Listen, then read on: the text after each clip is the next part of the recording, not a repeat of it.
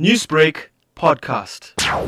It is a fund that has been sort of set up with direct intention to provide or accelerate the delivery of service land in South Africa. We acquire land. We don't have a limitation as to who we acquire land from. The only caveat in that regard is we must and always will buy land that forms part of spatial planning that has been performed by government, i.e. it's land that has been identified for future township development. And it doesn't necessarily limit as to what type of development, but it necessarily has to fall within the sort of township plan. And further to that, it has to be part of the urban edge.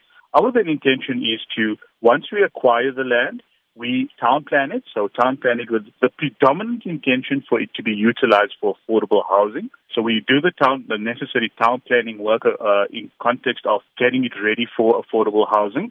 And very importantly, we service the land. We will ensure that the electricity will be provided, water, sewage, drainage, roads. So the full complement of sort of municipal services, we will then ultimately ensure that that gets installed and is in good working condition. And how many housing units is SAHIF planning to create? So we've got a committed pipeline of 15 billion rand. We ideally would like to deliver that over the next 3 to 5 years. It is ambitious, but if we can get things going in the right direction, we do think we are able to deliver on that.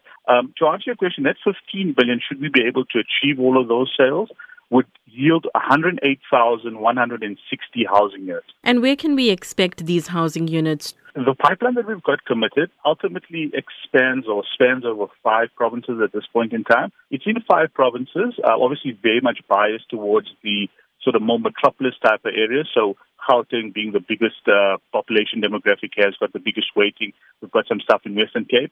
We unfortunately don't have in KZN, and that's part and parcel of why we're doing the launch in KZN tonight.